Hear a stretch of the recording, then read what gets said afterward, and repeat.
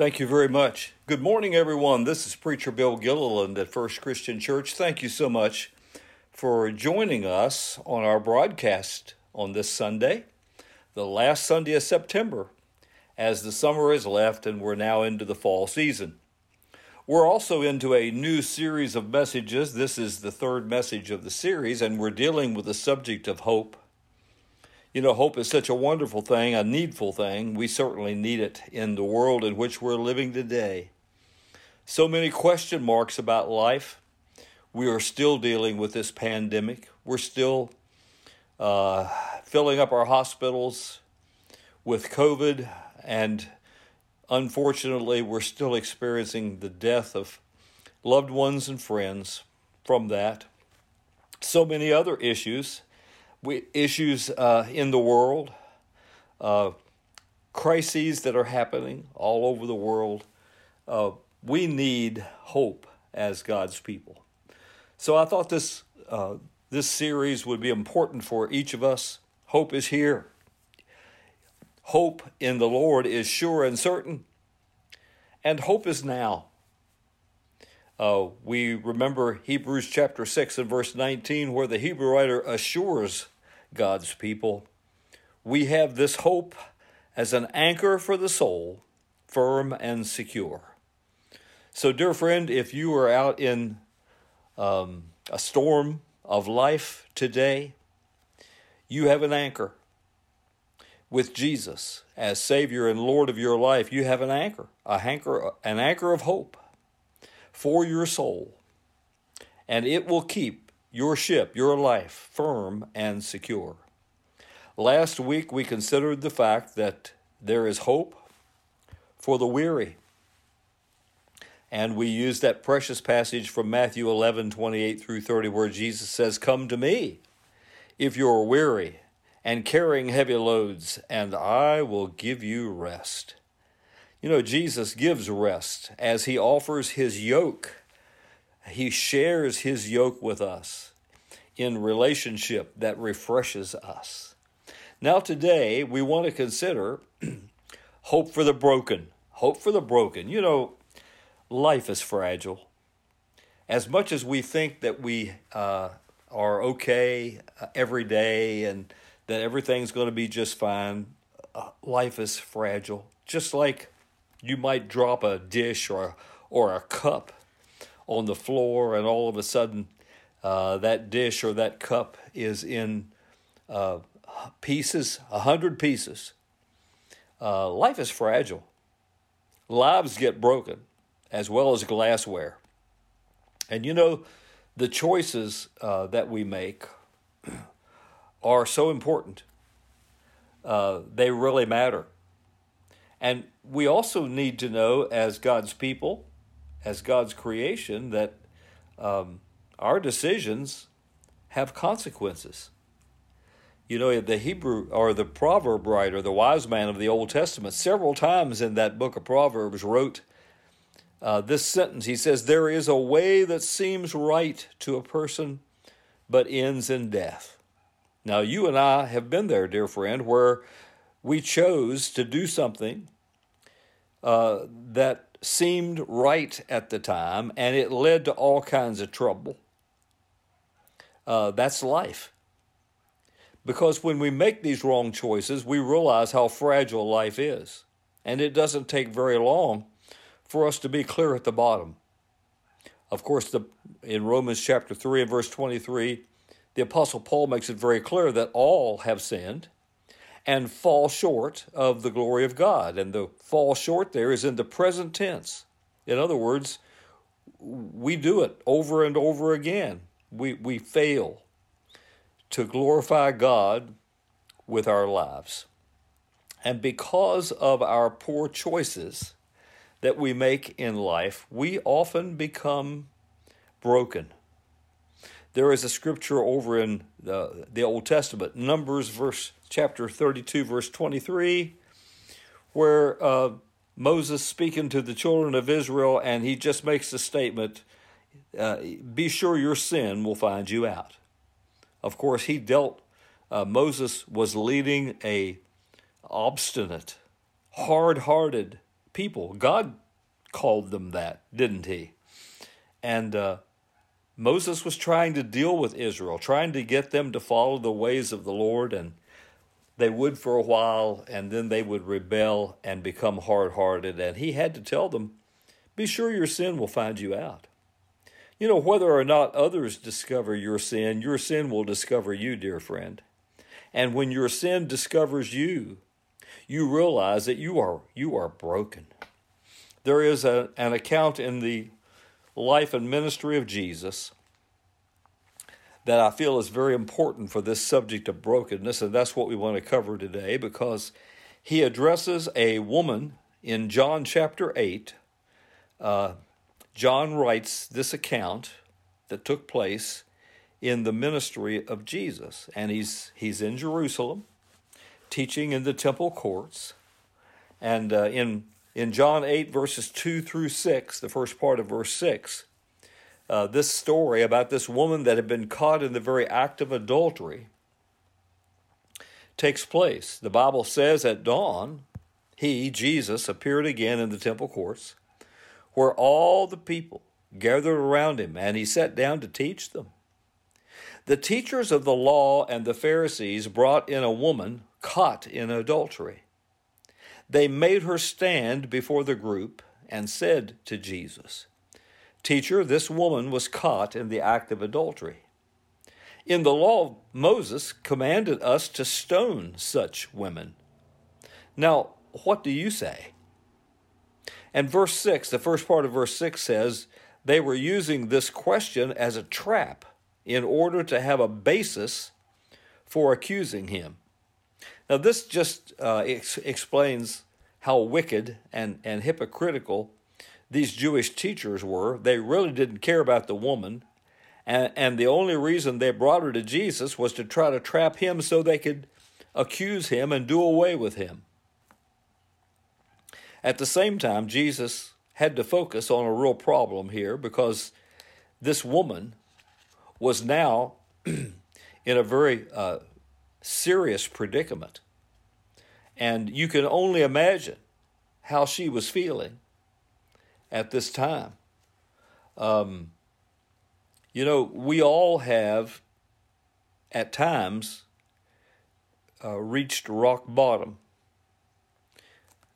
Maybe you don't remember the last time you reached rock bottom, but most of us, at one time or another in our lives, we come to the place where this woman was. Not necessarily the same sin, but a place where we realize that we've hit rock bottom. We can't go much lower than where we are right now.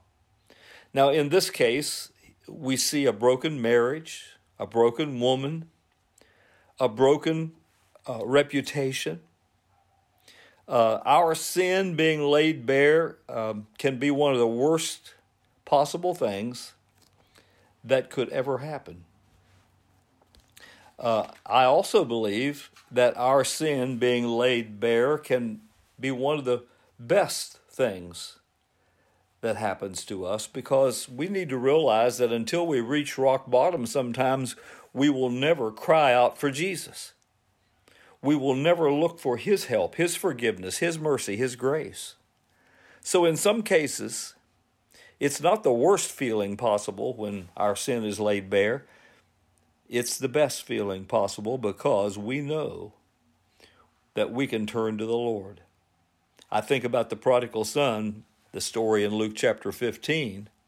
You see, he didn't come to the solution of his problem until he was in the pig pen, starving to death. And then he had the best feeling of all, and he said to himself, my father's servants have it better than this. I'm going to go home. I'm going to repent and ask my father to make him one of his hired servants. So this woman is in a bad position. We've all been there. Well, what does Jesus do? Starting with the last part of verse 6, the Bible says, but Jesus bent down and started to write on the ground with his finger. And when they kept on questioning him, he straightened up and said to them, Let any one of you who is without sin be the first to throw a stone at her." Again, he stooped down and wrote on the ground. At this, those who heard began to go away one at a time, the older ones first, until only Jesus was left, and the woman still standing there. This is so interesting because the Bible says that Jesus started writing on the dirt, on the sand. And what was he writing in the sand? Well, we don't really know, do we? Because it doesn't say. I can guarantee you that he was not just doodling. You all know what doodling is. I don't think he was doodling. Now, some scholars and commentators say that perhaps he was writing the names of those men who wanted to stone this woman. And others suggest that maybe he was writing some of their hidden sins. Maybe they had even been caught in the very act of adultery. Or maybe it was something else that was forbidden in the law of Moses. And maybe he was just putting the sin with the person. Whatever the case, their conscience took over when Jesus said, "If anyone here hasn't sinned ever, let him be the first to cast the first stone." Well, they were all sinners, weren't they? Maybe they hadn't reached rock bottom. Maybe they didn't feel like this woman, but they realized we're not perfect. You know, I think I want to emphasize the fact that we need to be people, Christians, who offer hope. And not only that, but as a group, the church should be a place of hope. Our hearts and our churches should have doors of grace and forgiveness, doors of restoration. This is so important that we, sin does not happen in a vacuum. It often has collateral damage. It touches other people. It touches family. It touches workmates and schoolmates, and it touches the very dearest to us. And sometimes it touches people that we've never even tried to influence before. But when we sin, when we fall short of God's glory, we do influence them. But people who reach rock bottom, they need hope. As important as it is for a sinner to respond rightly to a shameful mistake, it is equally as important that the church responds rightly to these people who need forgiveness.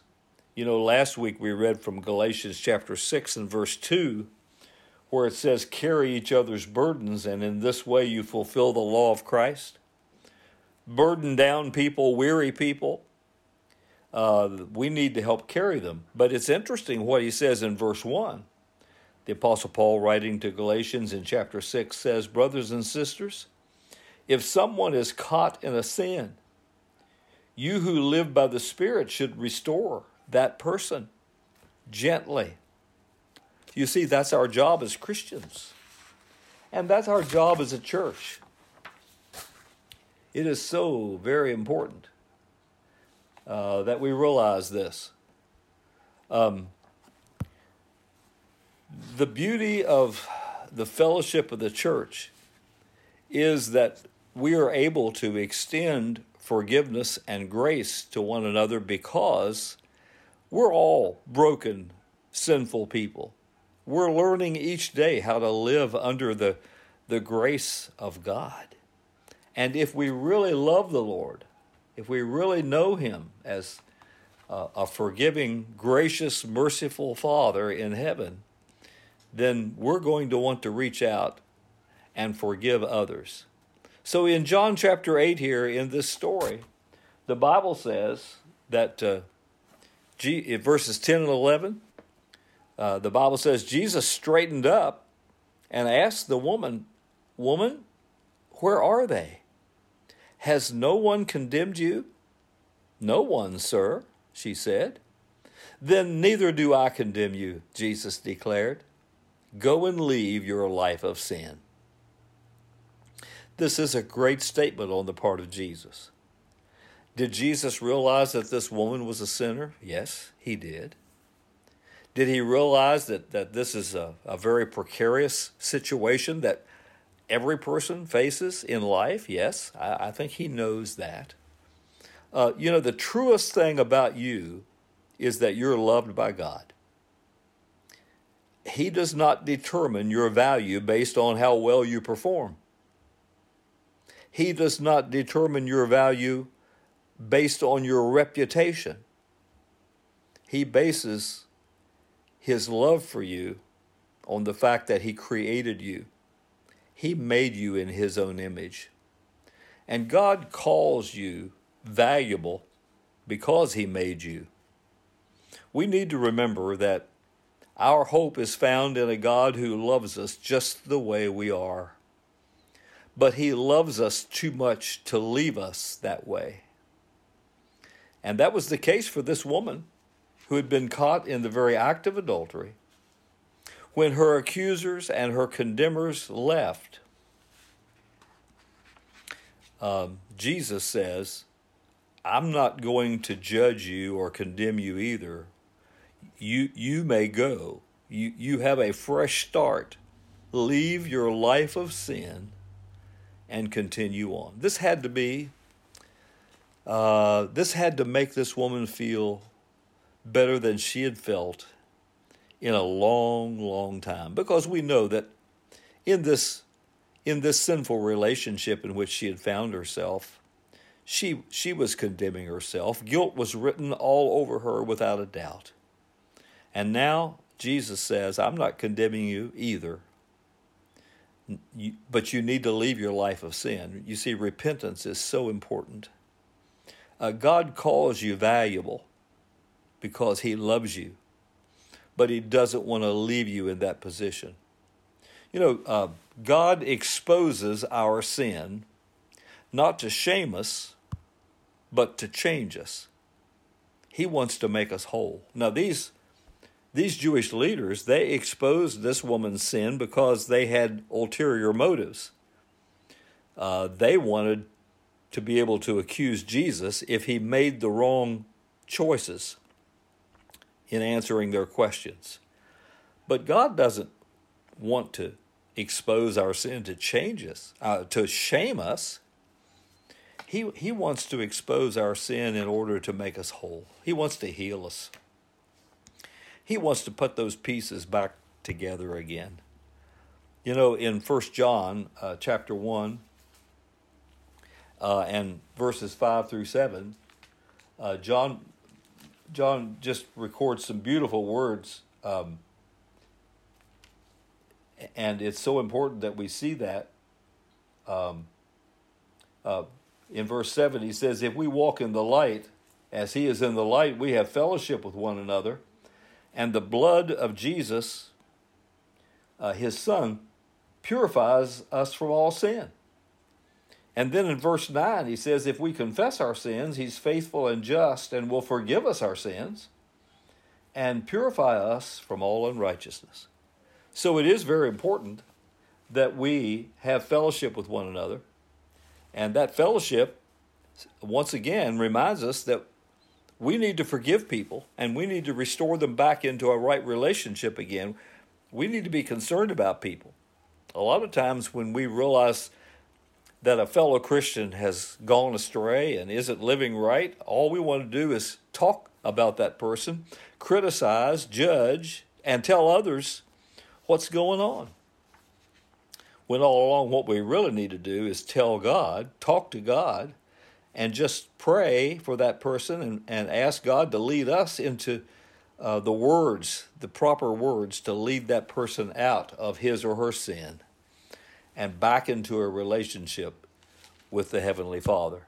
Of course, the Apostle Paul writes in 2 Corinthians 5:17 and says, if anyone is in Christ, he or she is a new creation. The old is gone. The new has come. I love this story because it's definitely a story of brokenness, but it's also a story of healing, of restoration. He makes us new. He can put our broken pieces back together, and he can make our lives brand new. And I want you to know this morning that if you are broken, if you think you have slipped and fallen to the place that there can't be any restoration, then that's not true. That's wrong. I remember years ago singing a song by Christy Lee, "Give Them All to Jesus."